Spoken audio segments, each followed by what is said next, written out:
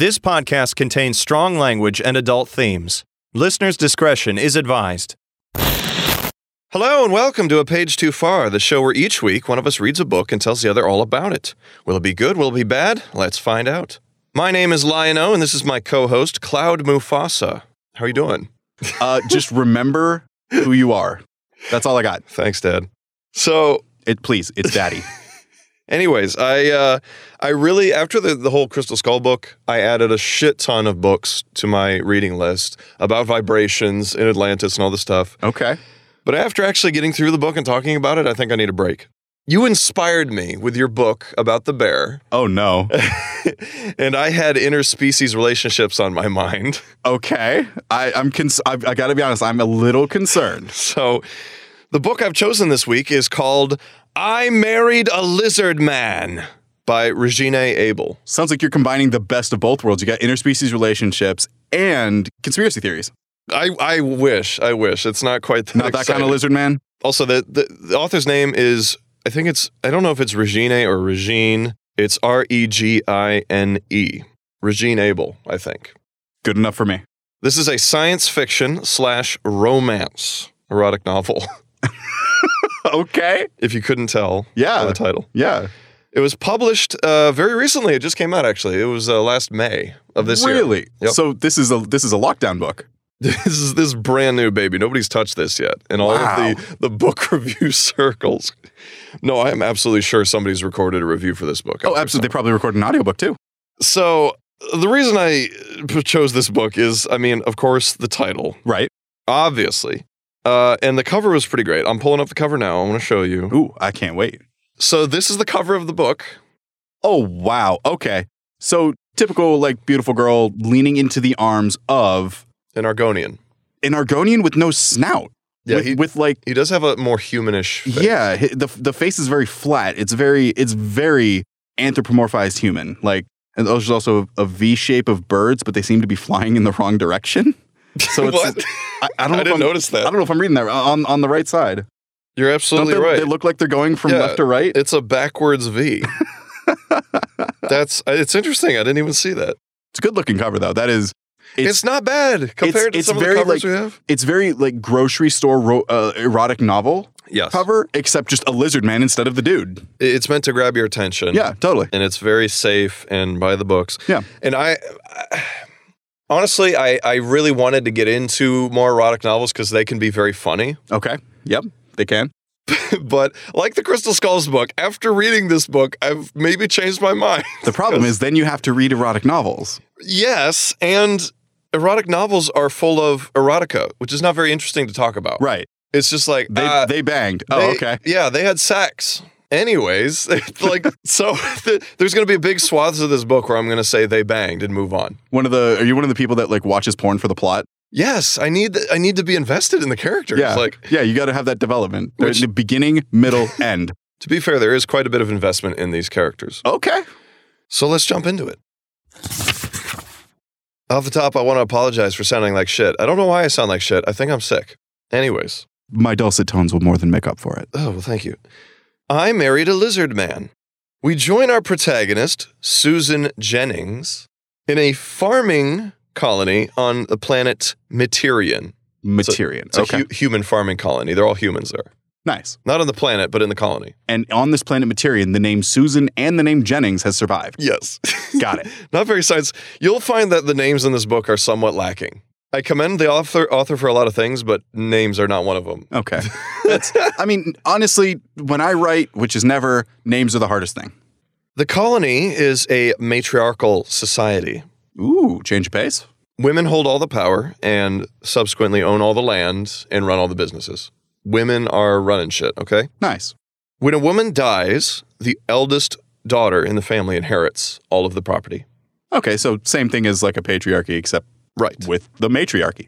The second oldest daughter becomes the superintendent to the eldest. She basically runs stuff for her. Okay. And in that way, she also secures... because, if the eldest daughter dies, it goes to the second oldest. Right, so she secures her assets and that she knows how to run things. Right, exactly. So it works out for everybody. Yeah. Except the third daughter. Right, what happens to them? So in this society, third daughters are almost discarded. They have no value. They're just seen as freeloaders because it's very unlikely that the oldest daughter and then the second oldest dies. So like the third daughter is usually just married off to make good connections with other families. Yeah, got to build a power base. Right. So Susan Jennings is one of these daughters. She's a third daughter. How original. And she has very little connection to her family. Like very little. They don't love her. They don't really communicate with her that much. So she's not in a great place, right? Susan's 25th birthday is quickly approaching and she is becoming desperate for anything. Just whether that be a husband. Just some change. Right. And marriage is her only way of leaving the colony, going to something better, right? The book begins with Susan walking through the Harvest Fair in search of a kiosk for the Prime Mating Agency.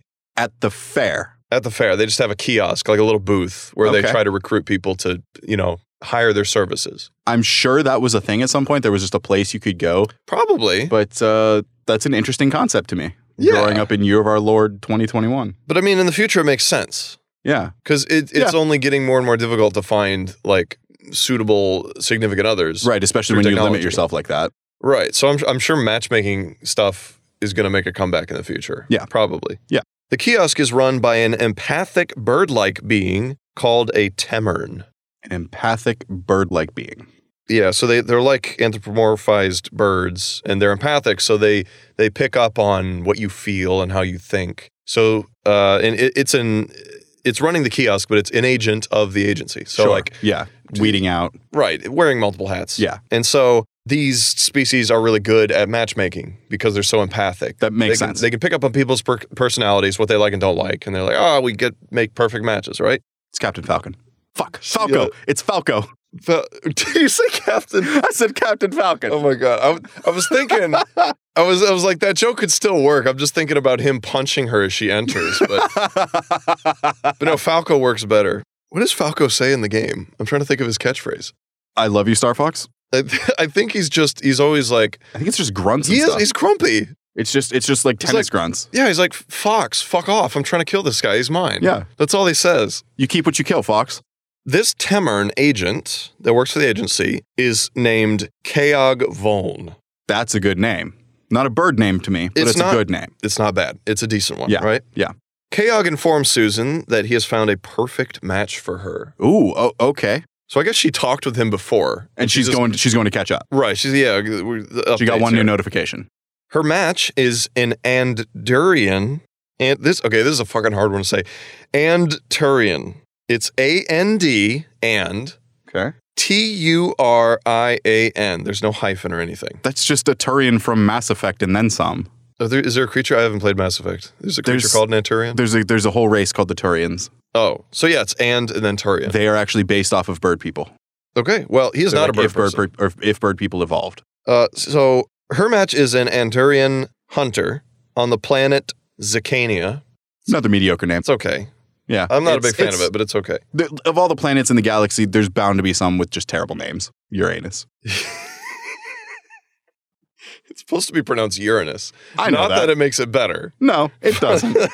And I fully know the reason why it's called Uranus. But it's still funny. I'm a child. So this Anturian hunter from the planet Zicania, his name is Olix Nillis. I think Olix is okay. How do you spell it? It's O-L-I-X. Okay. Because you say Olix and I hear O-Lix. I mean, he does eventually. I'm sure. But what's the last name? Nihilus. Which all I can think about is Nihilus, Darth Nihilus. Come on. And there's a Turian in Mass Effect called Nihilus. Right. So yeah. Nihilus. It's fine. Hunger. It's fine. I mean, they're all non-offensive. Nihilism. They're just, whatever. Yeah. It's a sci-fi name. He is the leader of his clan. He's a big boy. He owns property. Well, he doesn't really own property, but he's in charge of a lot of shit. Yeah, so she'd be a third daughter married to like a bigwig. Yeah, but the planet is underdeveloped. Okay. So the bigwig of a small pond. Right.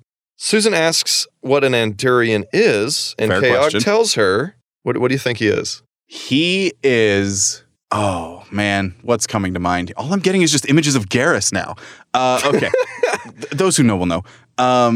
An Anturian is did you say he was a hunter? He's a hunter. He's a hunter. Okay.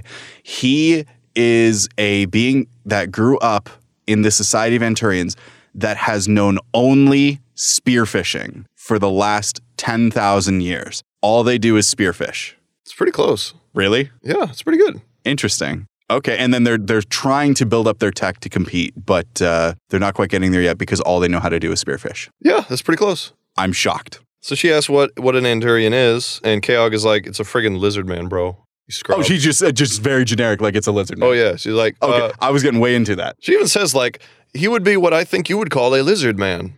Fair enough. And I was like, we're not even 2 pages in, and they already dropped part of the title there. So. I was reading way too far into that question. I think you were. You were reaching. I was literally just asking for a physical description.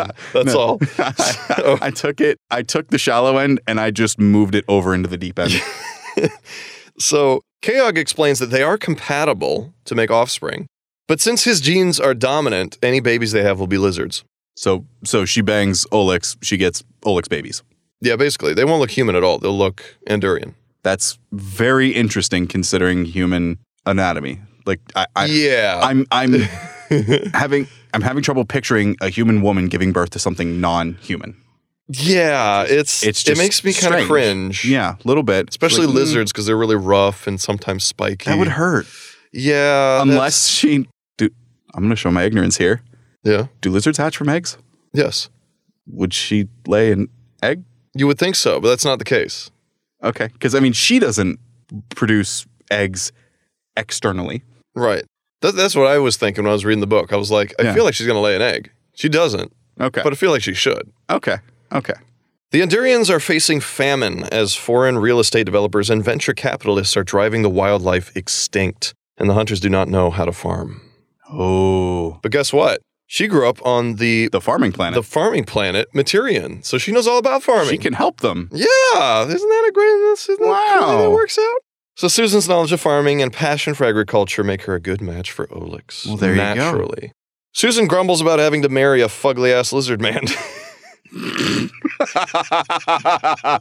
Hey, look, you said you were desperate earlier. I thought you were actually desperate. That's essentially what Keogh tells her. Is like, you're kind of desperate. And look, economically, this is great for both of you. And and also she has 6 months to decide if she wants it to be permanent.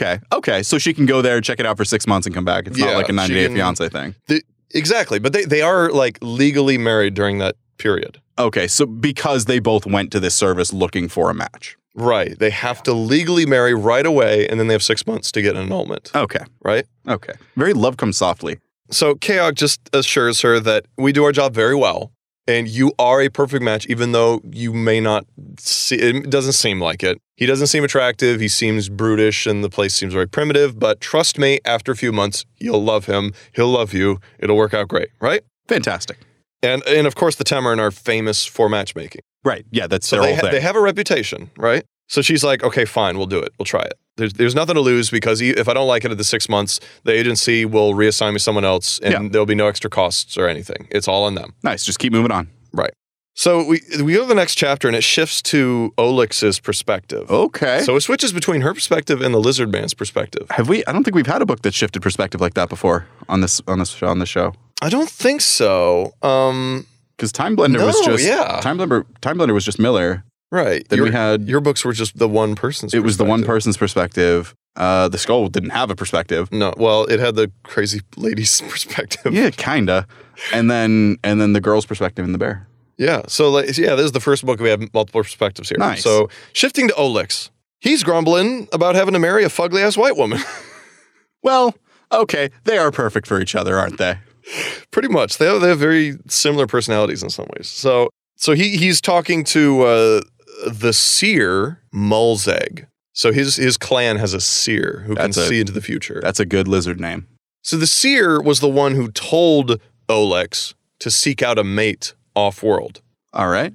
Olix had no intentions of getting married or anything, but his clan and multiple clans on the planet are in trouble because of the scarcity, because they're hunters and there's scarcity gatherers of the herds and stuff. They're not getting as much food. Yeah. So they're in trouble, and the seer is like, I've had a vision, and we can get out of this mess if you marry a human woman from off-world. That's all she told her. Mm-hmm. So Olix went to the agency and was like, you got to hook me up with a human woman. because that's what I need to do. I was told I need to do it. I'm going to do it. Right. So now he's complaining to Molzeg. He's seen photos of Susan. He's like, oh, God, she's so like fucking smooth and frail and gross looking. Like, what am I doing? Which makes sense in the context of a lizard person. It totally makes sense that he would not be into her at all. Oh, yeah. And I think the author does a fantastic job of making his whole perspective understandable. And the whole species seem relatable, even though they're very different in a lot of ways. And just what I'm hearing, that sounds very true. I think this author is good at writing science fiction. Just like world building in general? Yeah. Cool. I was really into this book at this point. I'm like, there's so much world building. I'm into how things work. This is interesting. Yeah. So after Olix is like complaining to Molzeg, he goes to the spaceport to meet Susan because she flies to the planet. Okay. Right? He sees her standing next to Keog, the agent, right after they gotten off the transport. And he's a little embarrassed because the transport arrived 30 minutes early and he meant to be there before she arrived. Because he's a very honorable individual. Right. It's like it's dishonorable to leave your mate just waiting for you. Right. So he's embarrassed that he got there after they arrived and they'd been waiting. But they don't notice him, so he gets a moment to just look at her and take her in. And he's even more disappointed and embarrassed having seen her in person. So you may have mentioned this, I may have missed it. Had he seen like an image of her at this point? Yeah, they've both seen images of each other at this point. Okay. So there wasn't just the idea of a human. It's that he's actually seen her. And now he's seeing her in person. Right. And they're given some cursory information about each other. And then the rest is just up for them to learn. Figure it out. Right. Figure it out or look it up. Yeah. Because the internet is definitely a thing that comes up a lot. Huh. There's internet. And it's very, very similar to our internet. Space internet. Yeah. So he's kind Do of... they have a space Google? They do. What about a space Zuckerberg? They do have a space Google. I'll bring that up later. Okay. I can't wait. There's certain parts of this book that's like, wow, there's so much effort put in this. And there's other parts that's like, you just fucking took something from our world and changed it slightly. Extrapolated it into space. Yeah. So he's even more disappointed and discouraged by looking at her in person because he's like, oh, she's so much smaller than I thought she was going to be. And like, I'm not going to be able to touch her without her like bleeding or anything because he's a fucking big, scaly, tough lizard man. Yeah. So he's like, I don't even know what we're going to be able to do because she's so like tiny and frail. So he walks up to them and they greet each other and do introductions and Keog facilitates all of this. And they go to the chapel with the agent where there is a justice of the peace. So they're just going to officiate it right there. Yeah. Bing, bang, boing, done. And it's customary for the agency to set up dual weddings. So first you have a human wedding, or, you know, whatever species is the one. Mm-hmm. And then another wedding, which in this case is an Anturian wedding. And they would set up two weddings. Set up two ceremonies, one so that they both feel... Right. But the one done at the spaceport here is like the legal one, right? Right. So all the paperwork is done at this point. So they go to the chapel, there's justice of the peace, they start doing that stuff. And this is the very stock... marriage, like if you go to Vegas and you're eloping, this is what they, you know, just bare bones, nothing fancy. You're married, sign here. You're married, sign here. Right. And so Olix is wondering like why she didn't want to do the full-blown human wedding. Yeah. And he's thinking maybe she doesn't care about marrying me. Maybe this is just for, you know, the economic benefits or whatever. Yeah. What's her motivation behind all of this? So that discourages him even more because instead of communicating with her. Right. And this is a cycle. They're just going to keep getting more and more discouraged until it reaches.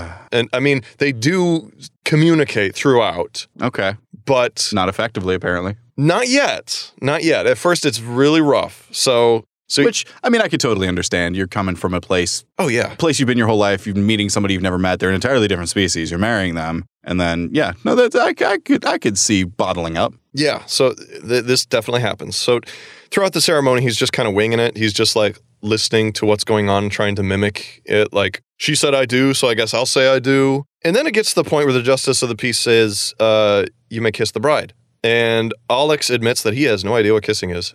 Oh, no. It's a little awkward. So Susan goes beet red, embarrassed. Yeah. Because it is an awkward situation. And Olix is now afraid because his people, when they turn red, it means they are enraged. Oh, no. So he thinks that he has horribly angered her. And she's furious. And so Keog patiently explains that there is a procedure known as kissing, and he explains what kissing is. Right.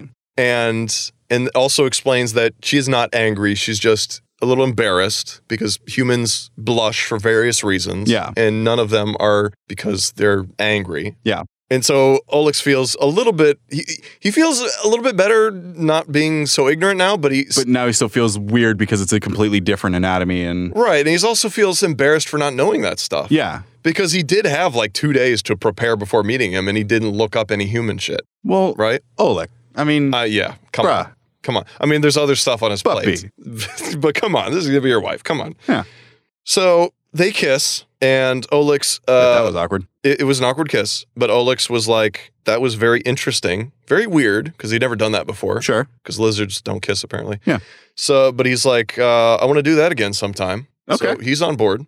Keog then leaves to finalize the paperwork with the Justice of the Peace. Okay. So he leaves him alone for the first time. Yeah, he's like, you two lovebirds, wait here. We're going to go finalize some stuff. We'll be right back. So they're left with each other, just kind of standing there. Yeah. A little awkward. You come here often? So Keog returns and says, you guys are all set. The paperwork's in. He gives them like little hollow chips that are like, here's the details you need to hang on to and contact details if you need anything, that sort of thing. And so... Have her back by 11. And so Susan is supposed to leave with Olix to go to his village now. Makes sense. So Olix is like, I'll carry your bags. What bag she has. She has other stuff coming, but it's going to take a couple days to ship. Yeah. So she just has a necessities bag. So he picks it up for her, being a gentleman, is like, here, follow me to our transport. And all of the transports have been, Star Wars transports. They're anti-grav, surface to atmosphere transports. So they leave the spaceport, and she sees a great big old monster of a beast. Ooh. Literally. This is not a transport. This is an animal. Okay? Based on the fact that they don't know how to farm or gather, that makes sense. Makes sense. And they don't have a lot of technology. Yeah. So that totally makes sense. Yeah. But she didn't really think about this. Culture shock. Yeah. So she's like, oh shit, this is different. Beast is called a maraca. Don't like it. I don't like it either. It's a shit name. And they will be riding it to Manku. Don't like it. The Andurian village.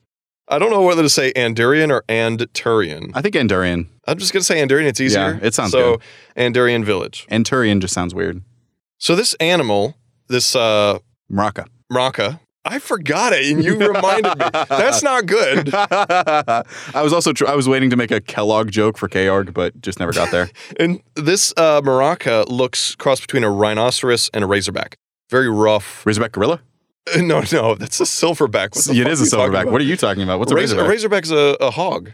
Oh, yes. They have those in Australia? I've heard... Okay, I've only ever heard that in context of a razorback, like warthog. I've never heard just a razorback. Yeah, so so it looks like a warthog mixed with a rhinoceros. That's a cool image. I dig it. It's a cool looking animal. Needs a better name. Unfortunately, it has... Shake it and see if it sounds like it's holding beans. Unfortunately, it has like a really rough ridged spine with like bony protrusions and stuff. She's gonna sit side saddle? Well, she stops Olix and is like, yo, I can't fucking ride that because it doesn't have a saddle or anything. He's just riding it bareback. And he's like, yo, I can't ride that because it will fuck up my vagina. Yeah. A logical concern. And so Olix is visibly frustrated by this because he's like, oh, fucking... Because like all the lizard people have no problem riding it. They have scaly protection. And he's just frustrated because she's so fragile. Yeah, this is the thing he was worried about. This is confirmation bias. Yeah, so he's like, fucking, fine, wait here. And then he goes back to the spaceport. He's honorable enough not to verbalize any of his frustration. Yeah, he's internalizing it. She can tell. Of course. But he's not rude to her ever. He's just like, just wait here. I'll be right back. And so he leaves. He goes back and Keog sees him coming back and seems to have read his mind because, of course, he's empathic. Well, yeah. Wonder what the range is. So he comes out with a seemingly like rough saddle that he is prepared ahead of time. Why didn't he do that in the first place? I don't know. But anyways, we needed that twist. We needed the drama. It's true. You have to build the tension. Yeah. And so he comes out with this rough saddle, hands it to Olix, and this is back to Susan's perspective. So Susan sees them discussing, and Olix seems to be kind of venting to Keog a little bit. Again, makes sense. Like, bro, this is fucking ridiculous. And Keog seems to be pacifying him. Like, wait, hold on. It's worth it. Just give it a couple fucking months at least. Come on. Like, the fate of your people is at stake. At least a day. So he pacifies him, and Olix returns with a saddle and affixes it to the creature. very begrudgingly because he's like, this is not right. I shouldn't have to put a saddle on my magnificent beast. Beast of burden, might I add. Yes, but they have a very oneness with nature, so there shouldn't be anything. Yeah. The beast should move you because it wants to, not because you're saddling it and stuff. Mm-hmm. So they begin their ride back to the village. Not back to, but they're riding to the village. Yeah. The Monku village. It's back to the village for him. Yes, back to the village for him. And along the way, he's, talking about the landscape and his world, trying to educate her. Yeah. And showing her landmarks and like, this is an important landmark because on our hunts, we come through here and we stop here and that sort of thing. Nice. And so he is very gentle with her and she soon figures out the rhythm of the animal. Okay. And so she's riding in front of him. So she's resting her back against him and is very comfortable. On the whole trip. Yeah, he's a very nice guy, very gentle and caring and thoughtful. Well, for the most part. Yeah. And so they arrive at the village. Oh, I forgot. The creature's name was Haju.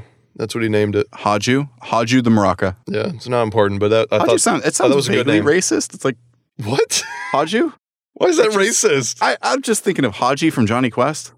Oh, I forgot. I made a note of this, but back when he saddled the animal, before they even left, I think they each sensed each other's frustration, and then Susan lays out this whole speech about, we are two strangers united by fate.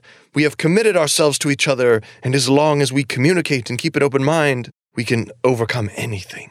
And it seemed to come out of nowhere, because she was of one mindset where she's like discouraged and not communicative, and then she says this, and then afterwards she's discouraged and not communicative. So it feels like it comes out of nowhere. Yeah. It feels like something that would be near the end of the book. I imagine Keorg's on the side just going, my name's Fate. Yeah. So he gives that speech. They get on the animal. They go to the village. When they arrive at Monku, Susan sees the elegant stone and wood structures that blend with the natural environment. This is nice. The village. Yeah. So like it's very much like a marriage between natural and society, right? Yeah. As like a garden village. Very, very picturesque. Waiting for them there are hundreds of Andurians. Oh, because he's the bigwig. Yeah, he's the boss. And they're all waiting for him to bring back his bride. It's a big, big deal. So they're all there waiting for him. And she makes a mental note of, if not for the various coloration of their scales, she would have no way of telling them apart. Which, again, kind of makes sense until you learn the distinctions. Right. And except for the obvious size difference between male and female. Okay. Yeah, There is a bit of a size difference. But like females don't have breasts. Right. But yeah, again, makes sense. Right. So, and she also, somewhere along the way, she talks about, she studied the Andurians pretty thoroughly. As much as she could. So unlike Oleg, she did the work. Did fucking research on the trip. Man, good for her. And she researched anatomy. Naturally. You want to see what you're dealing with. And she mentions that she's very grateful that Andurians' tails cover up their butt cracks. Okay, sure. Fine. And also that males' penises are retractable into their body. Also fine. I have no problem with either of those things. Oh, and the Andurians are like naked. They don't wear clothing. Okay. I imagine that based on the fact that you said they covered the butt crack, but it's good to have it confirmed. Right, yeah. So she's grateful. She's like, well, at least I don't have to look at the butt crack. I'm not just staring at genitalia. Yeah, I don't have to look at the butt crack. And she doesn't have to look at genitalia. Yeah. So that's a bonus. I imagine it's the kind of thing where once you're in that society, even if it was there, you just not Just get used to it. Yeah. I mean, it's just the way it is. They're a different species. I would imagine it's looking like any fucking lizard. It's just like, well, it's a different thing from me. Yeah. I'll just get used to it. I guess it's different if your intent is to bang that thing. Maybe. Right? Maybe. I don't know. I'm not the authority on this. Olix jumps off the beast and then helps her down very gently. Oh, nice guy. Again. Yep. And then he loudly introduces her to everyone present. Like, hey, everybody! This is Susan! Hi, I'm Susan. I can't get used to the fact your name is fucking Susan Jennings. It had to be Susan. It's so fucking lame. Hey, if there's a Susan Jennings listening to this show, I'm sorry, but also write us in. Write us in and change your fucking name. It's boring as hell. Anyways. There goes Susan Jennings. It was nice having you while you were here. Yeah, every time like someone says her name, I'm just like, fucking Susan, Jesus. Okay. So it sounds like a name that the author wrote intending to change it and then just didn't. Yeah, it was a placeholder or something. Yeah. And so he's like, everyone, "This is my new wife, Susan Jennings from the planet Materian." And everybody is making these, like, hissing noises, which to Endurians is very, like, happy. Okay. Happy hissing noises, and they're thumping their tail on the ground. Aw, it's like like doing the dog thing. It's like applause. Yeah. So they all seem to, I mean, they're all just ogling her. Well, yeah. Because they're familiar with humans, but they're like, this is the human. the human that is going to be living here Yeah. and mating with our clan leader. Yeah. Which is weird. Yeah. And so, but they all seem to be very happy that they've come back, or that he's come back with her, Right, and to right. meet her. And then immediately two Andorians run up, and Olix introduces them as Ymir and Luped. Ymir is his mother, Luped is his sister. Oh, nice. So the queen mother Yeah. and the princess sister. So Yeah. And so they say they're very happy to meet her. They're very excited. And then they hurriedly grab her and run her to one of the buildings, saying, "We have to get ready for the ceremony." Gotta get ready for that banging. Not that, just for the ceremony, just the marriage ceremony. Oh, okay. Because remember, they had one wedding. Right, yeah, But but what they about- have to have the But what about Endurian second wedding? wedding. We've had one. Okay, God damn. So What about second wedding? what about second wedding? So they rush her off to get her ready. As soon as they get into the hut, they start stripping her clothes off Naturally. because they're a naked race. Right. They're like, and she's not about that. they're I'm like, guessing. oh, what the fuck is this shit? Get this fucking shit off. What's modesty when breasts mean nothing? Right. And then she stops them Yeah. and is like, please. I'm not ready for that yet. But yeah, from my culture, it is a very bad thing to not wear clothing. It is very immodest, and some would say immoral, to show yourself naked to anyone other than your mate. So please, I have come prepared with clothing specific for this ceremony. And so she pulls out flesh-colored lingerie. That's very thoughtful. It is very thoughtful. She is read up on this shit. Yeah, that's good on her. Yeah, perfect. I mean, it's great. So she strips down, and she feels very, very uncomfortable because they're just watching. they're ogling. Yeah. More because they're like, breasts. What the fuck? Yeah, I honestly, if I was in their situation, I can't say I wouldn't do the same thing. Where Yep. if somebody comes in with a different anatomy, I'd be like, what? And Endurians have scales that cover up their vag, and she doesn't.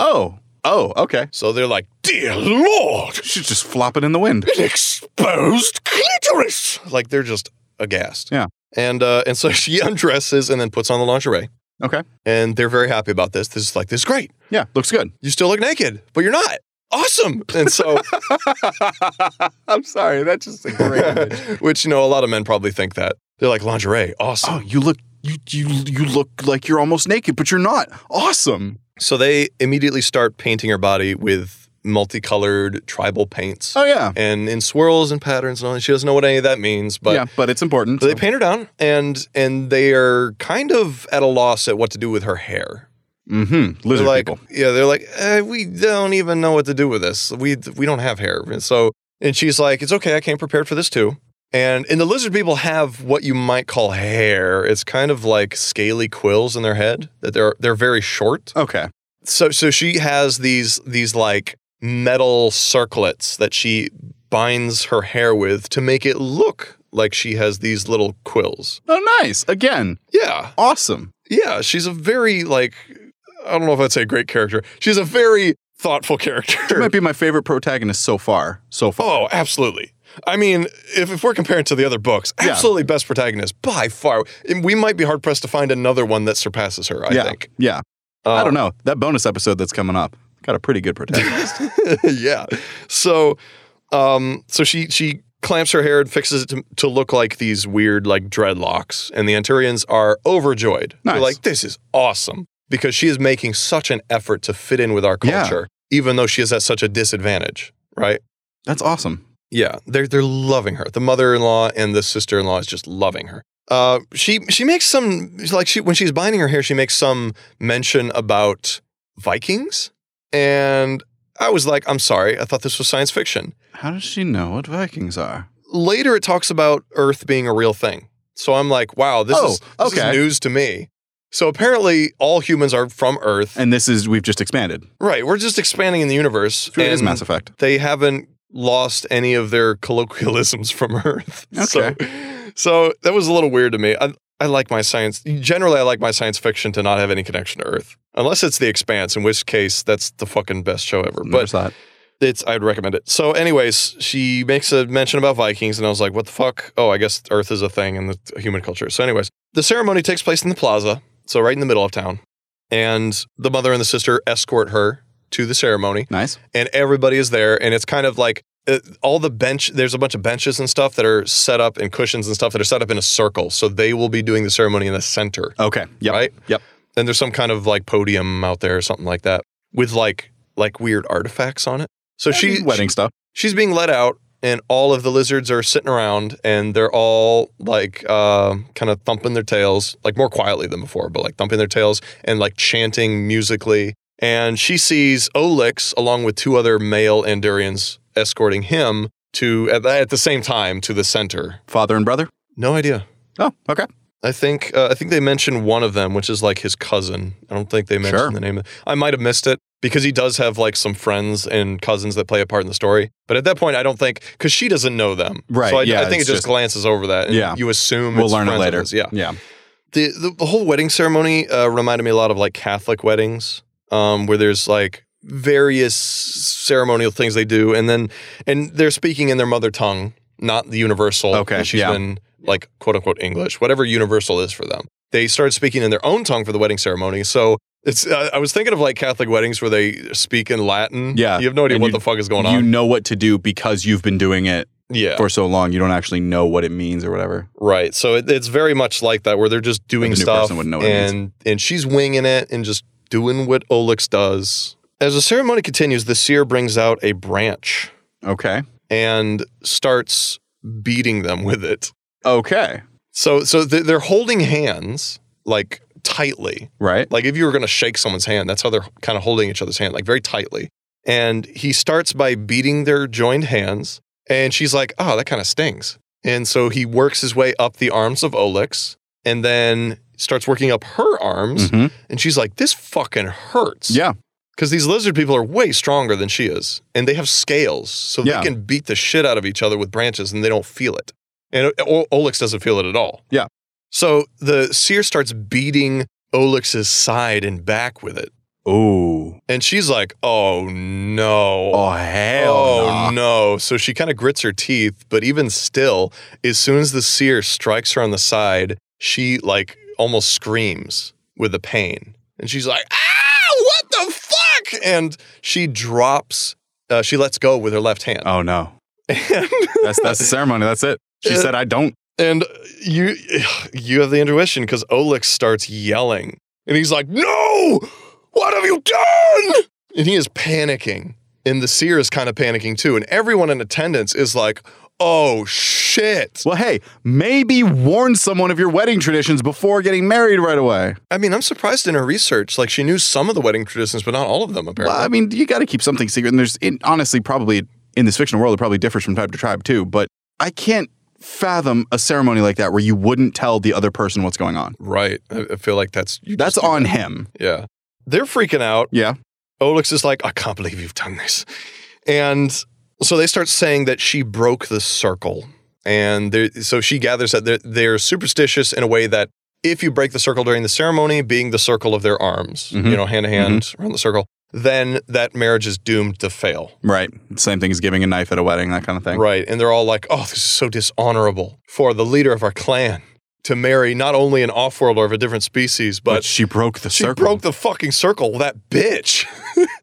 And so Molzag kind of thinks on his feet, and he was like, look, she's still holding on with her right hand. It's cool. This just means that their marriage will be rocky, but they'll make it as long as she reconnects the circle. So she immediately is like, oh, fuck, and just grabs his right hand and holds onto it like super tightly, like death grip. I imagine, too, because that's such a thing, I imagine that circle hasn't been broken before, so Molzag is just free to make up whatever BS he wants. Oh, yeah. He's absolutely BSing everyone. He's like, it's going to be a rocky marriage, but they're going to weather through it, and it's going to be great. And that seems to pacify everyone, and they're like, well, if you say so, Seer, okay. I imagine with that, too, there's a part of just wanting it to be true. Exactly, yeah. They've invested so much into this emotionally. I want it to be true. Right, exactly. So everybody is sweating bullets, and Olix is like, okay, all right, man, let's keep going. And so they proceed. Oh, and he also says, like, it was my clumsiness that caused her to let go. Like, she didn't mean to let go. Olix said that. I just hit her a little bit too hard, and that, or not Olix. The seer. The seer said that. Okay. He was like, that's my fault. She didn't intentionally break the circle, so that doesn't hold true. They just forget about that. In the next step of the ceremony, the couple had to bite each other. Oh, God. Because traditionally, Anturians will bite each other on the shoulder and draw blood. And their saliva has like healing properties, so it's not dangerous. To them. But yeah, to them, they have to bite and draw blood from each other. So Susan can't do this because her teeth are blunt and they can't get through the scales. For biting. Right, exactly. The seer pulls out a blade, like a knife. Good improvisation. And Olix is like, you have to stab me in the neck. And Is this a custom she knew about? No. Yeah, she did. In all her research. That's what I'm saying. She did some research, but not a lot. She did a fantastic amount of research. She should have done more research. Right. And so she's horrified. Well, yeah.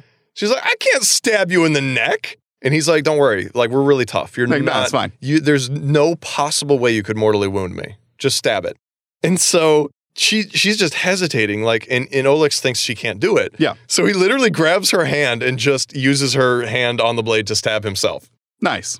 He's like, oh, for fuck's sake, woman, let me stab my fucking shoulder. He like plunges the knife into her shoulder or into his shoulder and then pulls it away. And he says it's a very minor wound. Don't worry about it. And then tells her she has to lick the blood off the blade. Gross. Because it's not only you have to bite the person and cause them damage, you have to ingest their blood. So that you each become a part of each other. Yeah, you become one, right? The whole thing. Exactly. So she just like seemingly like mechanically licks it off the blade and swallows because she is in shock right now. I can't say that I'm surprised there. And he feels awful. Like he has a sudden clarity. All of his disappointment and frustration goes away, and he's like, I feel awful for having put my mate through this. Yeah. This is not what I should be doing. I shouldn't warn her. Yeah, or maybe find a different workaround for the ceremony or something. You're clearly BSing this, BS that. Yeah, so they're just fudging everything right now. So then it comes time he has to bite her. So he bites her on the shoulder very, very gently. Just like a little prick. Just enough to get just enough to draw blood. I mean, if he wanted to, he could have just taken her whole shoulder off. Well, guaranteed, yeah. So he does that, and she is amazed to watch the saliva just immediately heal. Oh, it's nice that it works on humans too. Yeah, very, very convenient. And so it seals the wound right away, and there's no more pain, and it numbs it and all that, and so we're all good. Nice. With this, the ceremony is complete, and they're officially married in every sense of the word. Nice. And everybody goes to the great hall for the feast. Ooh. It's like the reception, right? Raw meat. Susan explains that she is cold and goes to get a dress because she's wearing lingerie. Well, yeah. And the lizard people can maintain their body temperature better, I guess, because of scales. I don't know. That didn't make sense to me. I figured they're lizards. They would be cold-blooded, but I guess they're warm-blooded and they just have better protection. So she goes to put on clothing. Mm-hmm. And Olix is trying to explain to everybody, like, look, she's a fragile human being. She needs clothing. I know it's weird to us, but that's just what she has to do. Deal with it. And a motherfucker named Zoltar comes over to Olix and starts taunting him about a weak bitch he married. Oh. Right? Yeah. Which in alpha pack of lizards, I imagine, yeah, that makes sense. And Zoltar is his cousin. Oh. I think he might have been one of the ones with him, escorting him to the ceremony. But it's unconfirmed? It's unconfirmed. I don't remember exactly. They might have mentioned him. But anyways, he's his cousin. Zoltar would have been the clan leader if not for Olix. Right? So there's a little bit of competitiveness there, but he still loves him. He's his cousin. Brother, help me. And so... My Mufasa reference. And the only reason Olix got it over Zoltar is because Zoltar was younger and way more compulsive. He didn't think things through. Okay. He just acted on impulse. Based on what he's doing right now, that checks out. Right. So everybody is like, clearly Olix is a better leader than him for the time being. Yeah. So we're going to give it to him. So yeah, Zoltar comes over and he's like, you're so embarrassing, dude. Like, she couldn't even handle the fucking branch that babies can handle. And so Olix is like, bro, I bet you wouldn't even kiss a human female. And Zoltar is like, what the fuck is a kiss? Okay. Power play. Because they think that kissing is kind of disgusting. Yeah. And revolting because it's something they don't do. And so Olix kind of calls him out like, bro, you wouldn't even have the courage to kiss a human. And I have. Man. That's a weird flex. It's a weird flex, but it's a flex. Yeah, and then Zoltar is totally like, what's kissing? And so before he has a chance to explain, Susan returns wearing like a legit wedding dress. Full tail, white frills wedding dress. Nice. Right? So she brought a little bit of home with her. You have to. So they have a great time at the feast. Wonderful food. It's not just meat. It's all sorts of stuff. Ooh. So these Andurians, I couldn't figure out exactly. The Andurians eat all sorts of stuff. Like they're omnivores. But I feel like meat is a necessary part of their diet to survive. Okay. Because they're always constantly talking about how the herds are going scarce and they could starve. But they eat all sorts of stuff. Mm-hmm. They eat veggies and grains and mushrooms. So I feel like meat is a necessary part of their diet, but it's not the only thing they eat. So there's a lot of stuff to eat at the meal. And like there's 5 clans total, and the 4 other clans all brought shit from their areas to eat. And so they're all having a great time, and it's time for them to retire for the night. Okay? So they go to Olix's dwelling. Mm-hmm. He calls the bedroom the nest chamber. I'm not a huge fan of that, but I also get it. I think it's groovy. Yeah. And there's no... You want to come to my nest chamber? I'm going to use that sometime. There's no raised bed or anything. It's actually sunk into the floor. Ooh, okay. Which I fucking love those. That's very 70s. I don't know what those are called, but I love those. The in-ground beds. And so it's like that with like cushioning and stuff. Yeah. And then there's like an animal skin as a blanket and stuff. Yeah, it makes sense. Susan tells Olix that she has to wash the tribal paint off because remember, they're still painted. Right. Yep. So she's like, I got to go take a shower. And Olix is like, it is traditional for couples to wash together. Of course. I mean, that's what I would say, even if it was bullshit. I'd be like, look, we kind of have to shower together. It's just the rules. I don't make them up. And she is like, I don't think I'm comfortable with that right now. And he's like, yeah, I get it. That's fine. Go shower. I'll wait here. And so she showers, and then she comes out kind of wrapped, and she's wearing a negligee. Okay. But she also has like a towel around her. Okay, so yeah, she knows what has to happen, but she's still not with it. Right. And so he's like, okay, well, so he goes take a shower, and she only took like 15 minutes. She didn't use the hot water. So he goes and takes a shower. Also showers. Very advanced for these people, I must say. Yeah. I'm a little surprised, honestly. Which it goes into explanation for why they have showers and some electronics a little later, but we'll get to that. So he goes and takes a shower and comes back, and she's no longer covering up. She's wearing a translucent negligee. Okay. I don't know if translucent is the right, a transparent negligee. See-through. Basically. And Olix is very confused as to why that clothing exists, because as he understood it, humans wore clothing to be modest and cover up. Yeah. But this is clothing that doesn't cover up. Yeah. So he's like, I don't get what's going on, but okay. So then they have a conversation basically about the subtleties of details. The details. They got to work it out. They're like, all right, boss, what's the game plan? How does this work? Look, what are we going to do here tonight? So you got to DTR. You got to determine the relationship. Right. And so they are contractually obligated to consummate their marriage. Oh, that's an interesting point. That is an interesting point, and I'm not exactly down with this. But the agency requires them to consummate their marriage the night of. Maybe. Or else their contract is void. Maybe in the agency's mind, that's one way that they'll grow together. Maybe, but I don't think you should force that kind of thing. No, but you go into it knowing that, I assume. It's probably in the contract. So as soon as you sign up, you know that. Yeah. Fair enough. If you're deciding for 6 months whether you want to be there, I don't know that you should be banging day one. Yeah, I don't know. It's weird. Yeah. It's definitely weird. It's going to get graphic, folks. Buckle up. So. Oh, no. Part of the details are Andurians have no warm-up or foreplay. It's just into it. You just dive right in. The females self-lubricate, and the males can become erect on command, apparently. Dope. So Susan explains to him that for humans... You got to work for it. So for humans, there's something called foreplay. And Olix has no idea what this is or what's it about. So basically, there's a bit of time where she teaches him how foreplay works. Yeah. Which involves a lot more kissing and touching, right? Yeah. And he's into kissing, thankfully. Nice. So he's down. So they do foreplay for about half a chapter. Okay. And they're both getting into it.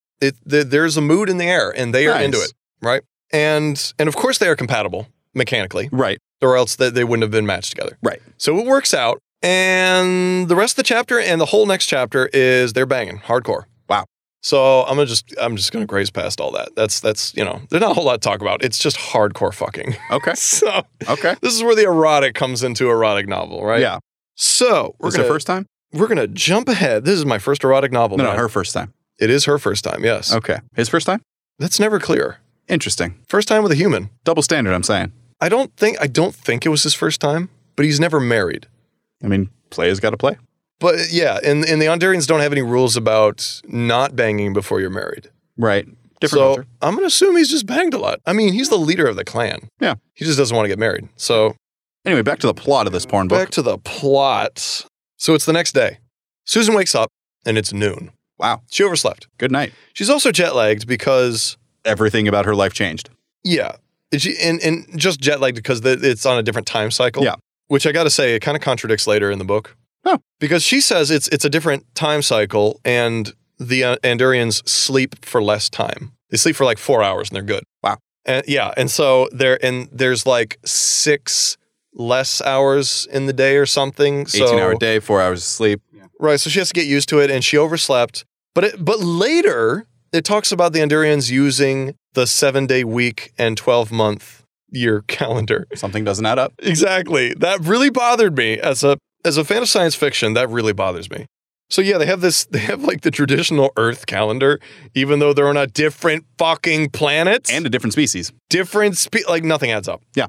So anyways, that's my frustration. That's always a hard thing to do in science fiction books, though. That's why I don't write them. She overslept and wakes up and Olix is gone. And so she goes to look for him. She goes outside and so his place is pretty close to the plaza and there's like market stalls everywhere. Nice. There's lizard people doing business, having fun. It's awesome. And she notices that Olix is standing over by the forges with Zoltar, his cousin, and some other dudes, right? While she's deciding if she wants to join him or leave him be, her mother-in-law walks up to her and they discuss the food situation on Zicania. Her mother-in-law is super happy to see her and chatting her up and, how was yesterday? Was it good? Despite the bumps and hurdles, was it okay? And then Susan broaches the subject of, hey, your people are having trouble hunting and stuff. Let's talk about this. That's partially why she's there. Yeah, kind of why I'm here. Yep. So her mother-in-law is talking about, well, the wildlife is harder to find. They seem to be disappearing and we don't know why or where they're going. And scavenging for food in the forest is getting harder and there's less that we're finding and we just don't know why. And Susan is like, have you guys tried farming? The obvious thing. Ymir turns red. Ooh. And is super pissed at Susan. She said the F word. And is like, how dare you? How dare you suggest that we grovel in the dirt like a filthy farmer? Susan takes offense to this. Well, yeah. Because she's a farmer. She was a farmer. Yeah, and is like, what's wrong with farming? I grew up farming. That's my whole culture is farming. That kind of abates her anger a little bit and is Gives like her perspective. But it's not completely gone. She's still angry. She's just like, look, I'm sorry if farming is something different to you, but it's a whole thing with us, okay? Just don't ask about it. Don't mention farming. Your people are dying. Your people are starving to death and you have no food. This is the thing. There's quite a bit of like cognitive dissonance happening with these people. Yeah. So Ymir kind of storms off. Olix sees this happen and is like, yo, what the fuck did you say to my mom? And Susan is like, I just mentioned farming. And Olix is like, what the fuck did you say? What the fuck did you say? Bruh. So stop that. Grow up. So anyways, he's Read like, the contract. He's like, we will talk about this. Good. But yo, check out these armbands I made with your hymen blood.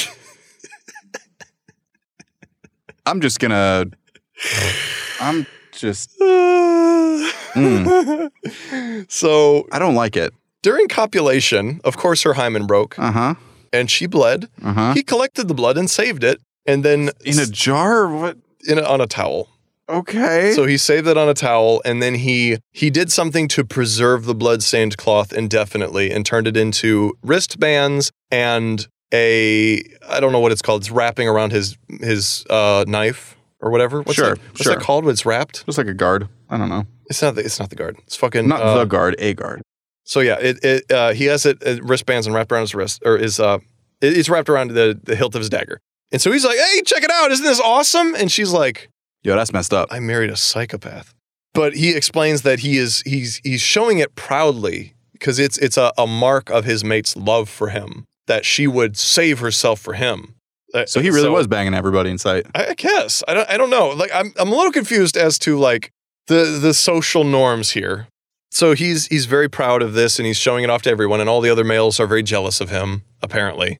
I don't know why. But I mean, they're warriors. Blood is like a thing I get of... it. Yeah. It's like, I get it, but it doesn't mean I have to like it. So then he starts taking her on a tour of the village and the surrounding area. And he's showing her all the places. And during this, he's also telling her about some of their history. So at one point, their people were enslaved by these beings called the Vengi. And there's no description of them at all. They had very advanced technology. So they were able to easily enslave these people. Right. And force them to farm. There it is. And this was like 50, 60 years ago. So wow. It's still pretty fresh. What do we know at this point? Do we know the lifespan of a lizard person? They didn't say specifically. I think it's average human lifespan. Okay. And there was old enough that it's in fresh memory. Well, they did say there was only 2 people that actually were alive during that time. Okay. One of them was the seer. Ah. Who was only a child at the time. Gotcha. Right? Yeah. And so there were 2 people that actually lived it, and then a bunch of people who were the next generation. Yeah. So they were raised to be like, farming is the worst fucking thing ever. Yeah. Because we were forced to farm. Right. Which sounds so fucking weird. Because like, I do not want to draw parallels with real life scenarios of enslavement. Yes. But slaves in real life who are freed don't just stop doing things that enrich their lives. Yeah. Like, that's not a thing. Yeah. Like, you don't stop farming and getting food for yourself because you were forced to do it. You're just now doing it for yourself, which I'm sure is also super empowering and feels good. I don't know. I worked at a grocery store and then... That was slavery. After I stopped, I never went back. I haven't been in a grocery store since. That's true. You haven't. You're fucking weird. Yeah, and I'm totally comparing my grocery store experience to slavery right now. So I don't get this problem they have. Mm-hmm. I mean, I get it, but I don't get it.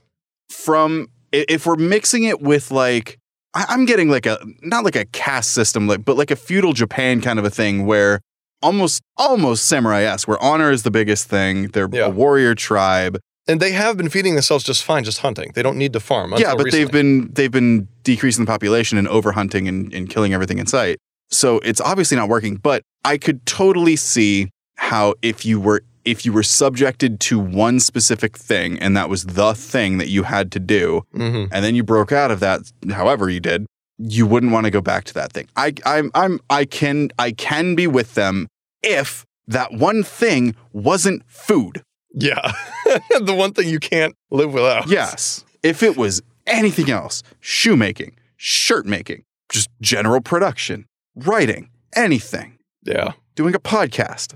So he does like a little bit of the history of that, and then once she understands, he kind of just ends the conversation with that. Mm-hmm. Just like, okay, well, now you know. Don't bring it up again, ever. Or I'll fucking divorce you. And now she's like, that's yeah, she's like, oh, great. Well, that was like the biggest motivation for me to come here was to teach him how to farm. Well, I guess I can't do that. We're going to bang, and then I'm going to leave in 6 months. So he shows her around, and towards the kind of the outskirts of the village, there are these 2 buildings that Susan notices. And she's like, what are those 2 buildings? They look kind of run down and not maintained. And he said, those are remnants of the buildings that our people had to keep the farming tools in and stuff. All right. It's empty. It's empty. There's no tools. No tools. It's just empty. I was totally picturing her like getting a set of tools, going out there, making a mini farm, and then showing them, hey, this isn't so bad. We can stop right here. You have successfully guessed the entire plot of the rest of the book. Wasn't hard. Easy to see where it's going. And I'm still excited for it. So she's like, yo, can I like put some stuff in there? And Olix is like, stuff. What stuff? My stuff. And she was like, well, I have some stuff being shipped here from home. And it's pretty much all farming equipment. But I promise I'll keep it in the building. I mean, it's my stuff. I just need somewhere to put it. Yeah. So he's like begrudgingly like, okay, so if You gotta keep it somewhere. if you promise not to pull it out is where anyone could see it, that's fine. Just keep it in there. That's what my last girlfriend said. After the tour, and after letting her, telling her she could use the buildings, they go home and they bang again. Nice. In the shower this time. Oh. I've been told banging in the shower is not a good idea. I've heard that as well. I haven't tried it. I haven't felt the interest. The next day, all of her farming equipment arrives, and she moves it into the 2 buildings. Right? Nice. So inside the buildings, she starts potting seedlings. Ooh. So she's doing some farming on the down low Mm-hmm. inside these buildings, right? Luped, Olex's sister, shows up and offers to help her do her thing. Oh. And like build shelves for her. Just on her own?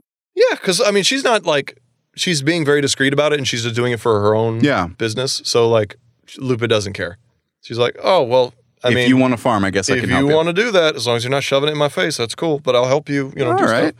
Look at Luped. Yeah. So Luped tells Susan about. It's a setup, but she tells her about how fucked their economy is. Yeah. And it's not only scarcity of game, but there's also other businesses encroaching on stuff they do. So like they can't defend or whatever. They right. don't have the technology. They can't sell any of their goods because they make trinkets, jewelry, weapons, that sort of thing. Yeah. And they can't sell it because these other businesses are making artificial replicas. Yeah. Yep. And marking down the price. Right. Yep. And so she's explaining all this like, okay, we're not only starving, we also can't make money. And so Susan is like, all right, well, that's another problem I got to deal with, right? Yep. Put that on the docket. Hard cut to Olex on his tablet at home, Googling how to kiss better. Nice. I'm absolutely serious. Just hard cut. He's typing away how to kiss humans. Nice. This is a guy who wants to get busy.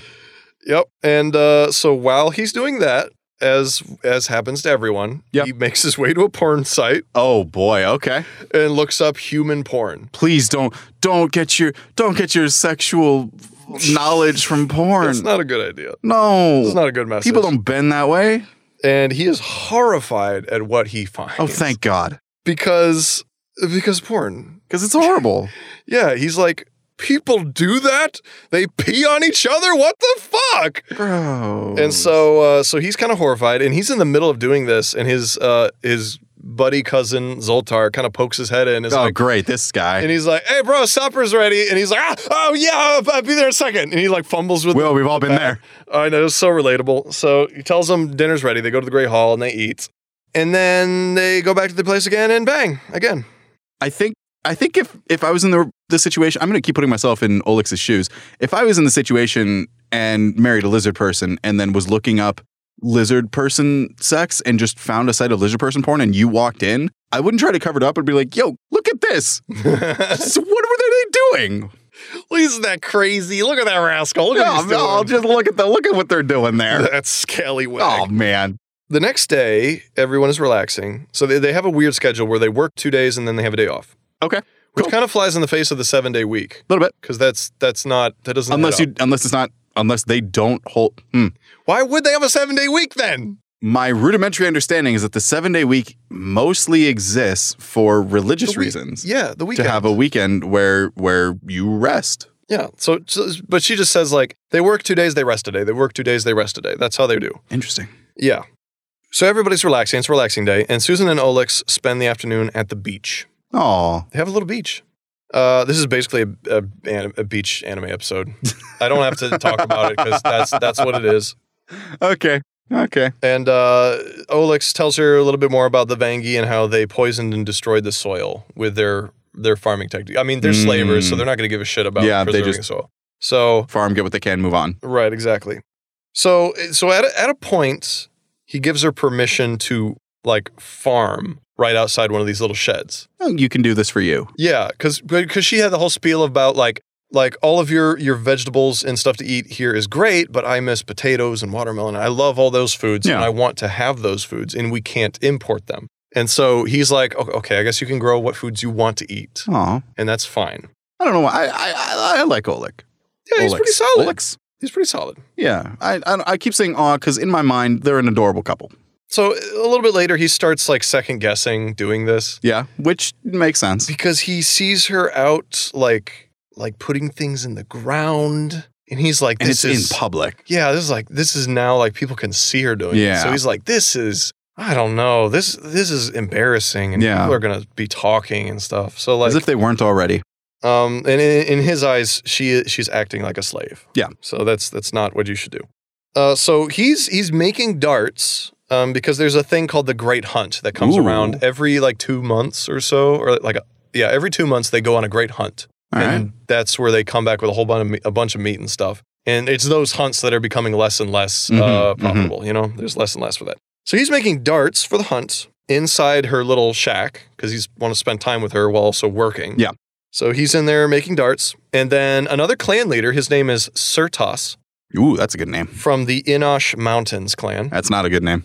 And he's a bit older. He's not old enough to have been around when the slaves were there. But but older. He's older, right? And so he comes to speak with him. Mm-hmm. Clan leader sees. And Surtas is, he does see. Mm-hmm. He does see. Mm-hmm. But Surtas just comes to tell Olix that he got another offer from the conglomerate, which is a corporate conglomerate. Mm-hmm. It's just called conglomerate. But it's like a corporate entity that's trying to buy their lands, right? Yep. I was wondering when this is going to come up. Classic Native American vibes. And but they don't want to sell at all. Right. But they don't have food, so they need money to buy food, and the only way to do that is to sell or lease their land. So Olix comes to tell him that the conglomerate has given him another offer that he won't be able to refuse unless the next hunt is successful. Is it his horse's head under a blanket? Sorry, his maraca's head under a blanket? I don't know what the how it transpired, but he was given an offer, and he's like, if this hunt is unsuccessful, I will have no choice but to sell some of my land to feed my people. Right? Yeah. Logical. Yeah. Logical. And so they go back and forth about this because Olix is like, no, you can't yield, because he's the leader of the clans. Like, he's the leader of this clan, but he's also the leader of all the clans. Ah. Sort of. He's called the Spear of the Andurians. That's a great title. I love that title. Basically, I want to be a spear. He spearheads all efforts, and they follow him. I get it. But he's not in charge of their clans. So this is also very, very Native American, because a lot of times you would have collective groups of a type of people. Right. And so you have chieftains or braves that follow one chief, but they follow him not because he's in charge of them, but he says, this is what I think we should do, and then they trust him and they follow him. So that's the same way. So he doesn't run their clans, but he spearheads all efforts and thinks about things and lets them know what he thinks. He's the group mentality, and they're the ones who do the best for their clan. Right, exactly. Okay. And so they're arguing back and forth because Olix is like, no, you can't give in. The second you start giving in, it's going to get worse for everyone. Yep. You can't do that. They all believe that there's some foul play at hand. Oh, for sure. Because they know they're not over hunting, because they've been doing this for like thousands of years. Oh. So they're not over hunting. They're just gone. The animals are missing now. Yeah, the animals are missing. So either, from a logical standpoint, either the two options are they are over hunting or something is prohibiting the animals from being there. Yeah, and there's also just like foraging is becoming more difficult. They're not finding as many tubular plants and vegetables as they normally do. Bro. So they believe the conglomerate is behind it, of course. They're the ones who stand to profit from it. Yeah, so they're like, they must be doing something to drive animals away. And Follow the money. We can't figure out what it is. What meager technology we have cannot figure out what they're doing. Susan continues farming over the time, and Ymir comes by to watch, which Susan is like, she's just spying on what heresy I'm concocting here. Right. And because it was Luped who helped her. Right. Ymir hasn't, but she eventually comes around and see what are you doing? Like, why are you doing this? And so that sort of thing. So, and she is very slowly starting to warm up to her again. Yeah. Oh. Which, that made me sad. Her and her mother-in-law were really jiving, and then she had to say the F word. Yeah. That all came crashing down. Which, again, arguably, either the research should have shown, or maybe Olix should have told her. So after 2 weeks, Susan has grown quite a bit of food. Nice. And Lupet sees this and is marveling at it. And she's like, this is so much food in just 2 weeks. Yeah.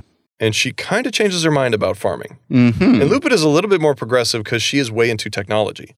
So she's the tech head of the village. Yep. And she tries to learn as much as she can. And once she sees this, and she's also like the younger, so she's not as affected as the other people. Yeah. So she's like, wow, there's something to this farming. I can't remember the girl's name from Black Panther, the younger sister. Basically, yeah. Her. So Olix and I believe that Surtas also noticed, but these guys noticed at one point that Susan had these like automated robots to do a lot of the work for her. Oh. So she would just put the seedlings on the robot, and the robot would till the earth, plant them, and water them. That's dope. Yeah. That's the level of automation I tried to get to in Satisfactory. And so Olix was like, she's not digging in the dirt. Maybe this is okay. She's not behaving like a slave would. She's using technology to do the work for her. She's putting seeds on a thing. That thing's doing the work, and she's eating the food. Yeah. So this is starting to turn wheels in his head. Yeah.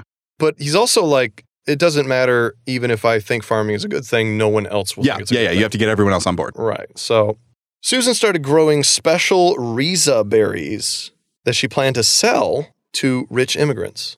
So there were these guys that came in. They were actually refugees from another planet. And they landed here, and they're very, very rich business people. Mm-hmm. And so they set up resorts and hotels and stuff where they could. It's very limited, like, building area. Yeah. And it's all regulated by the United Planets Organization. Okay. So that's the interstellar government. That gets a solid okay from me. Yep. So it's highly regulated, but they are allowed to build some in some of the prettier parts of the planet. And this was an agreement reached between the organization and the Andurians. Right. Okay. Oh, cool. Yeah. That's different. That's awesome. It was decades ago, but they came to an agreement. They're like, you can build some over here, but there were certain laws put in place that they couldn't. So she's growing these Riza berries because these specific set of aristocrats love these berries and will pay a lot of money for them. If there's a market. And they're hard to get, right? There you go. So she got some seeds, and they're also hard to raise too, but she's an expert farmer. So she gets some seeds and starts raising these bitches, right? And once a month, they go to a market, like a spaceport market, where they bring all their goods and they sell stuff. And that's how they support the village, right? To market. So they're all loading stuff up to take to market. She's loading stuff onto a transport because her crates of goods are too much for the Maraca to carry. Oh. So she starts loading a transport, and she also lets some of the elder Andurians ride with her that can't ride Maracas too well anymore. Good for her. Yeah, so she lets them ride with her. And while she's loading, there's a commotion at the plaza. So she runs there. Her husband has returned with a hunting party. Nice. They had been gone for a couple weeks hunting. Okay, good timing. Or bad timing. I mean, and, well, the hunt was not good. Not a good hunt. Who could have seen that coming? Yeah, so now... So it all rests on market. On the market. So she takes all the stuff to the market. On the ride, there's a little bit of drama mixed with bonding between her and her mother-in-law. Okay. Because her mother-in-law went with her to help her. And she got permission from them to help, like, sell stuff at the market. What's the real reason you're marrying my son? Pretty much. She's like...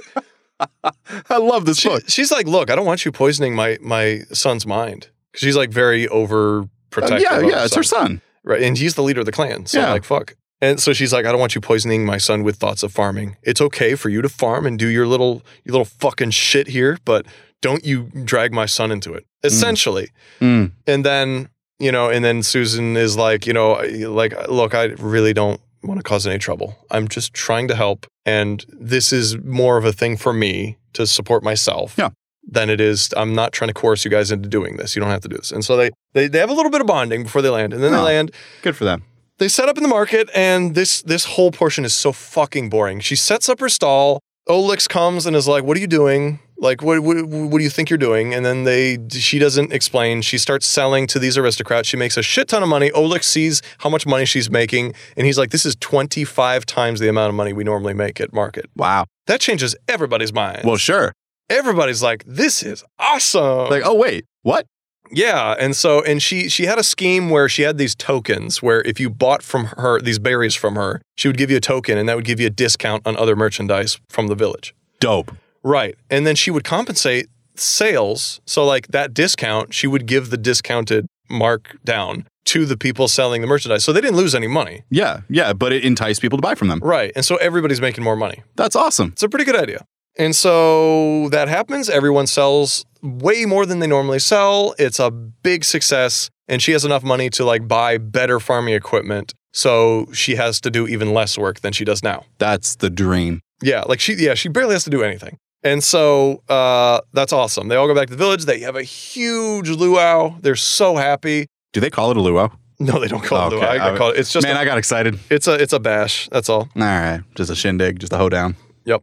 Afterwards, when they get back, Olix and Certus go straight to her little farming building, and she has been like storing all of her produce and stuff. And they're like, there is so much fucking food. She would not be able to eat this if like in a month. there's so much food. If she just ate her own food. They're thinking something's up now. Yeah, they're like, there's so much. Well, I mean, in a positive way. Well, yeah. Something's up. Like, oh, she's actually trying to feed us. Yeah, they're like, this is incredible. She effortlessly produces enough food for everyone with this little plot of land.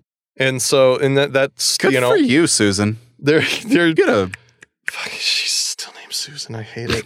I hate that's why I said I had to say it. And so they're starting to turn more to the light side. It's getting there. But they do argue a little bit more about the validity of farming. Sure. I mean, look, there's no argument. It's still anti-culture.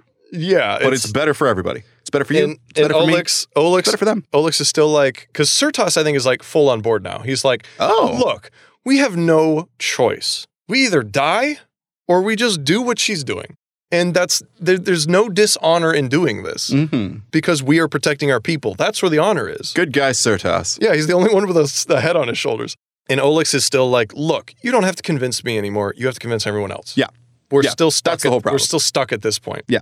Ymir and Susan make up after the whole sale. So like fully Ymir is back on board with this. Yeah. She's like, look, you're strange and you did offend me, but it's all good. You're supporting our whole village and you're one of us now. It's all good. Yeah. Susan, the night of, cooks up a shit ton of food from her little veggie farm so that everyone can try the veggies. Nice. She also makes a lot of mushrooms, which the Antarians have their own mushrooms and they love mushrooms. So she's like, if you guys like these mushrooms, I got some bangers for you. So she farms like a shit ton of mushrooms inside the shack because you've got to farm those indoors. And cooks up a huge meal. Everyone is excited and a little anxious to try her food. Okay. I can't wait to see where this is going to go. In the middle of this is right after Olix checked out all of her food stores. Right. He goes straight to the kitchen and she's cooking in there. And then he grabs her and hustles her outside the building, pushes her up against the back of the building. They start making out. Oh. Right. In public. Okay. A little bit. I don't know. Just while waiting for food? And then in the middle of it, they're both like, we can't do this now. After dinner. Which, of course, makes sense. Yeah. And then so they go back in. How did you even start? I don't know. It was weird. Olix, anyways, they go back in. She finishes making food. They all have the feast. And it is a massive success. They love her mushrooms. There you go. And all of her food. At this point, I'm like, stuff is going so well. I want someone to fucking die. Yeah. I want something bad to happen. Yeah, I've been waiting for the pin to drop this whole time. So that's awesome. And then after dinner, they rush home and have violent sex on the kitchen table. There you go. The next day, the Antarians work furiously on crafting more merchandise to sell, which at that point, she's like, I don't think they quite got the point. Right. Because they're just making more of their stuff to sell. Which didn't sell before. Right. When it was her stuff that was selling. So yeah. So they warmed up to farming, but they didn't quite get the idea that they're buying our stuff because of her stuff. Yeah. And because of her prompting them to go buy their stuff. Right. So they're just all excited and making way more stuff and taking suggestions from vendors and other people like, oh, I have this suggestion to make this design. I'll make that and it'll sell really well. And so they're all really excited and she's happy for them. But at the same time, she's like, you guys aren't quite getting this. Lupa tells her that they will build her like brand new buildings to accommodate her berry farming. Dope.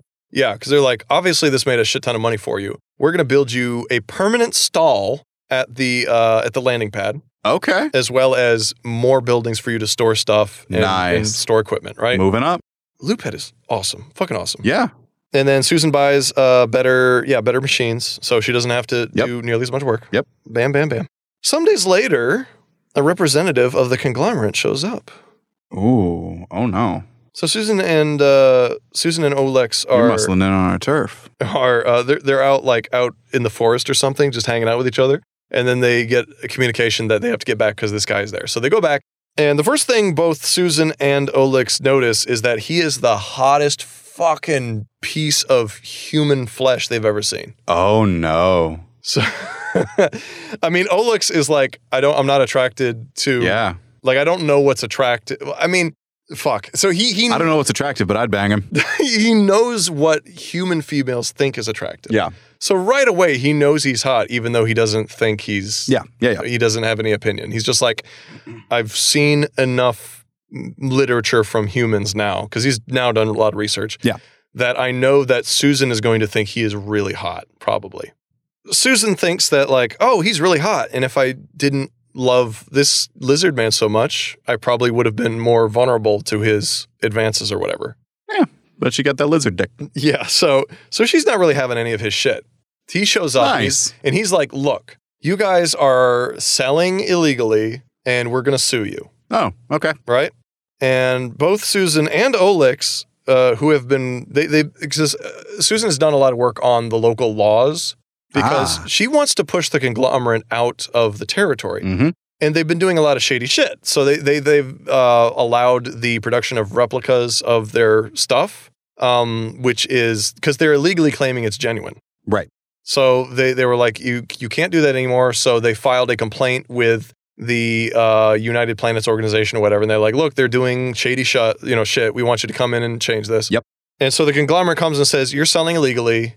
We're going to sue you. Because technically, Susan doesn't have a right to sell. Right. Mm-hmm. The only people that have a right to sell are those who have licenses with the conglomerate and the Andurians. She is neither. She does not have a right to sell. Right.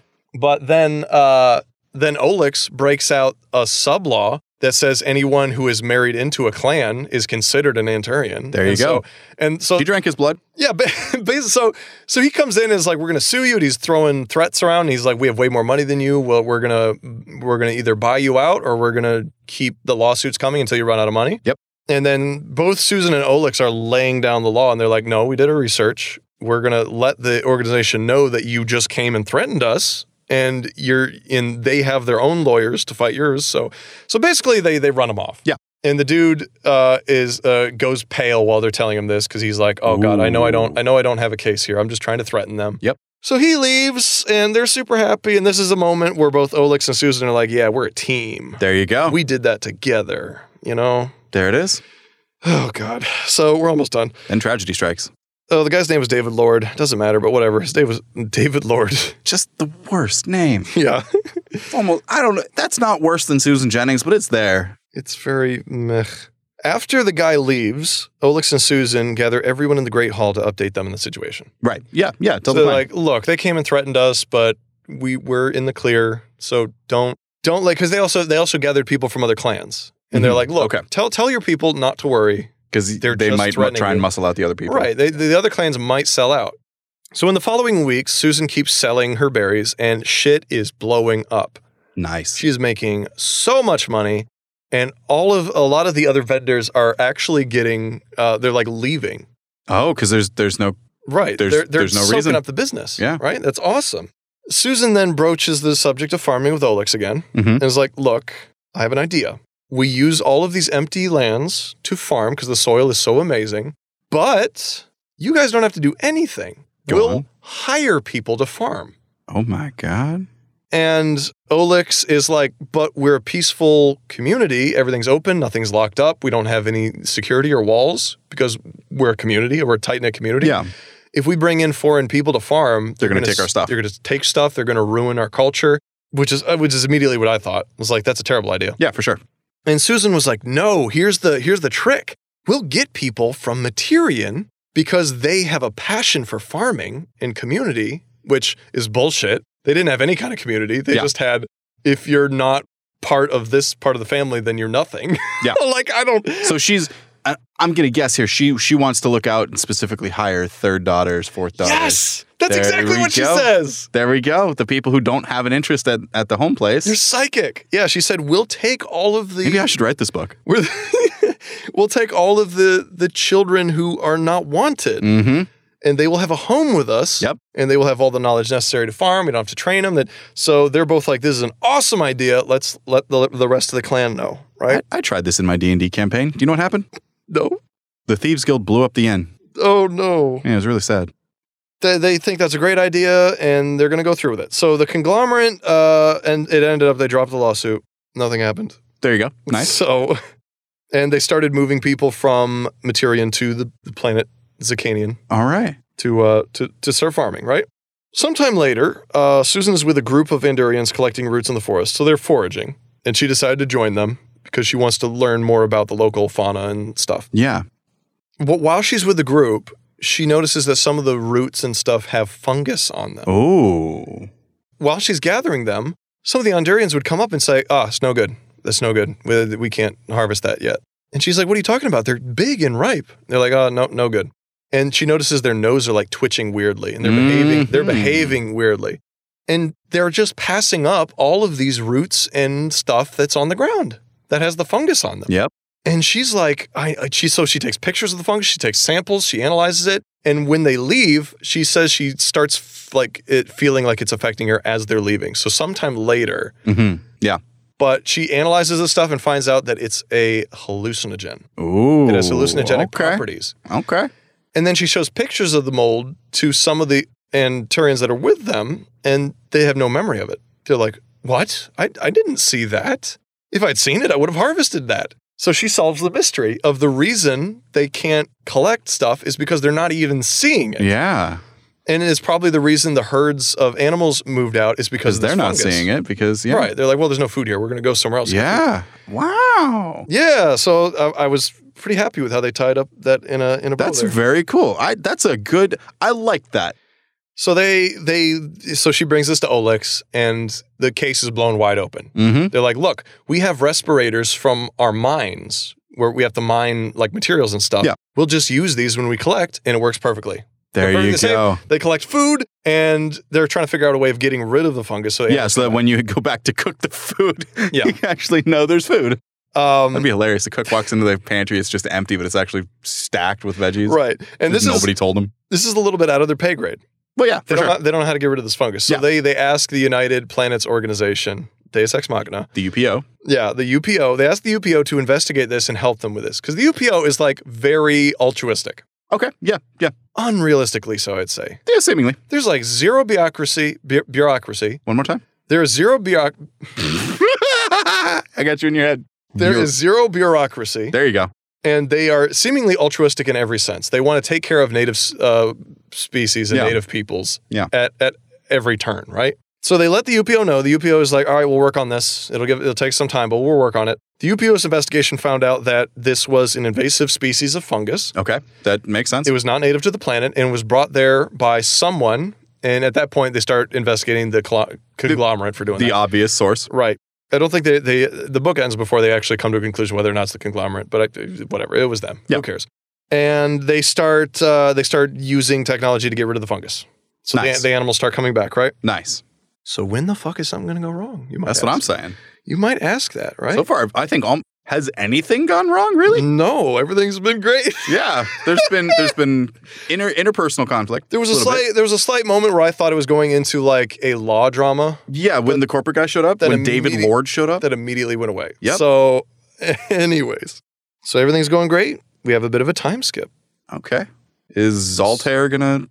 No, Zaltair's cool. Okay. He's like cool with everything now. Oh, okay. Cool. Yeah, I really thought he was going to be an antagonist, but no. I did too. He's not. But I'm going to stop guessing. Time skip. This is like almost a year later. Susan is pregnant. Oh. And she's talking with, and a lot of things have changed. So at this point, the fungus is gone. Everything's back to normal, but nice. even better than normal. Because now there's a human community. There's like a human village in between all of the 5 clans. They just set up a little human village, and then they farm out from that and then transport stuff to the different clans. Yeah. And then the clans pay them, right? I'm going to pause you here for a second. Was there a time when she stopped wearing clothes, or had she been wearing clothes? Because I was fully expecting some kind of... No, she's always been wearing clothes. Okay, I was fully expecting some kind of like, she's grown used to living with the Anturians, and now the people are coming up, so... Right. She's always been wearing clothes, but she shows more skin. Sure. So just like booty shorts and a crop top. Yeah. Stuff but like I was fully expecting some kind of like drama because now she's surrounded by people. Oh, that would have been good. Yeah. That's what I was expecting us to go. There's no interaction between her and another human for the rest of the book, even though they're everywhere. Great. So yeah, and some of the Anturians are marrying into the human population. Oh, dope. And they're all happy with it. That's more cool. weird lizard babies. I was hoping for some racist undertones when those people moved in, maybe. Yeah. I mean, I guess you meet one and that person's cool, then the rest of them are cool, right? Sometimes it's just not that way. I don't know. But this book doesn't have a lot of meat to it, honestly. No. This is a comedy podcast, please remember. The seer tells Susan that, I saw you in the vision, and I wasn't sure even if you were the one to save us, but it turned out you were, and I'm super happy about it. Oh. Yada, yada, yada. Time skip again. She's in labor. Okay. And I forgot his name, Olix. Olix is just outside, nervous, because he's like, Anturian births last like 10 minutes. half a second. Yeah, Yeah. 10 minutes. Like it just happens. And this is stressing me out. And then a little lizard baby's born. And they name him Geico. Geico. Geico. Gaico? Gayko. Literally Geico. Because Okay. it's Kagan, the agent Yep. that helped them. Yep. With like, they just took the N off and rearranged the letters. Not good enough. No. So they name him Kago. Geico. Geico. I can't speak. And then I got you. that's the fucking end of the book. Did that little lizard kid? That's the end? That's the end of the fucking book. I was gonna make like a Geico Lizardman joke. That would be great, but no, it's they have a baby and she's happy and the end. But nothing bad happened. No, the only conflict in the book was what people think about her Right. And what she thinks about herself, probably. and what she thinks about her husband. That's Yeah. it. That's it. What? There's no other significant plot other than we're What? starving, which we never actually see them starving. They're Yeah. like, we are going to starve, but Yeah. they're never actually short on food. No, they fix it before it becomes a real problem. Yeah. And all their problems are solved. But you can't do that. So I'm going to say this. This was written as an erotic novel. Right. It's a romance novel. Right. That first and foremost. So I skipped over a lot of stuff that was just Romance. how they're feeling. Yeah. Okay. So it may seem like a shitty story, but to certain people, this is not. Right. And that's kind of the. And I'm not going to call it a shitty story. I will say this author does a very good job writing science fiction. I could agree with that based on the summary. To a point. Yeah. About halfway through the book, I think she gave up and just took stuff from modern real life Right. and just plugged it in, which is fine. That's not the point of the book. But the world building at the beginning, I really enjoyed. There was no characters that I disliked, Mm-hmm. which was nice. It was a very positive book. It was a very Yeah. easy read. It seems like it. It did bother me that there was really no major conflict other than her fitting in. Right. Which is a big conflict. It is. But would you say it was enough to sell the book on? I mean, to me personally, no. I would have to. Once we get to the rating, I'm going to give it 2 ratings. Yeah. 'Cause Okay. It's for for different people. It's Yeah. not for me. Yeah. Right? Yeah. And we realize this. But so I think people, if you're into science fiction and you're into erotic romance, this is probably right up your alley. Okay. You'd probably really enjoy this. For me, who is not reading it for the romance, and there's not enough sci-fi and not enough conflict and not enough like nobody is in physical danger ever. Not enough meat. Yeah, there's like nothing for me to really concern And at the same time, myself too with. much meat. Yeah, a little bit too much meat in some places, but yeah, I mean, obviously this book is not written for me, Right. Right. and I think it's very obvious that it's written for women, and I really don't want to be sexist in any way. This is just my understanding, but I think that the concerns the main character has in the book is the concerns that modern societal women have. Sure. It's trying to find purpose and trying to be useful to people, especially your significant other, Mhm. who seems very capable. While trying to find your own voice. Right. It's all of that, and that's Yeah. struggles that modern women have to go through in our society. Yeah. And then some. So like, this is definitely not for me, because the whole time I'm thinking, why the fuck do you care what they think of you? Just tell them the truth. Right. Tell them they're going to fucking die if they don't embrace this. Right. Which is why I'm not a sensitive person. Yeah. So Yeah. so that's just the differences between people. So I think this was definitely written for someone else, not me. So let's move on to the rating.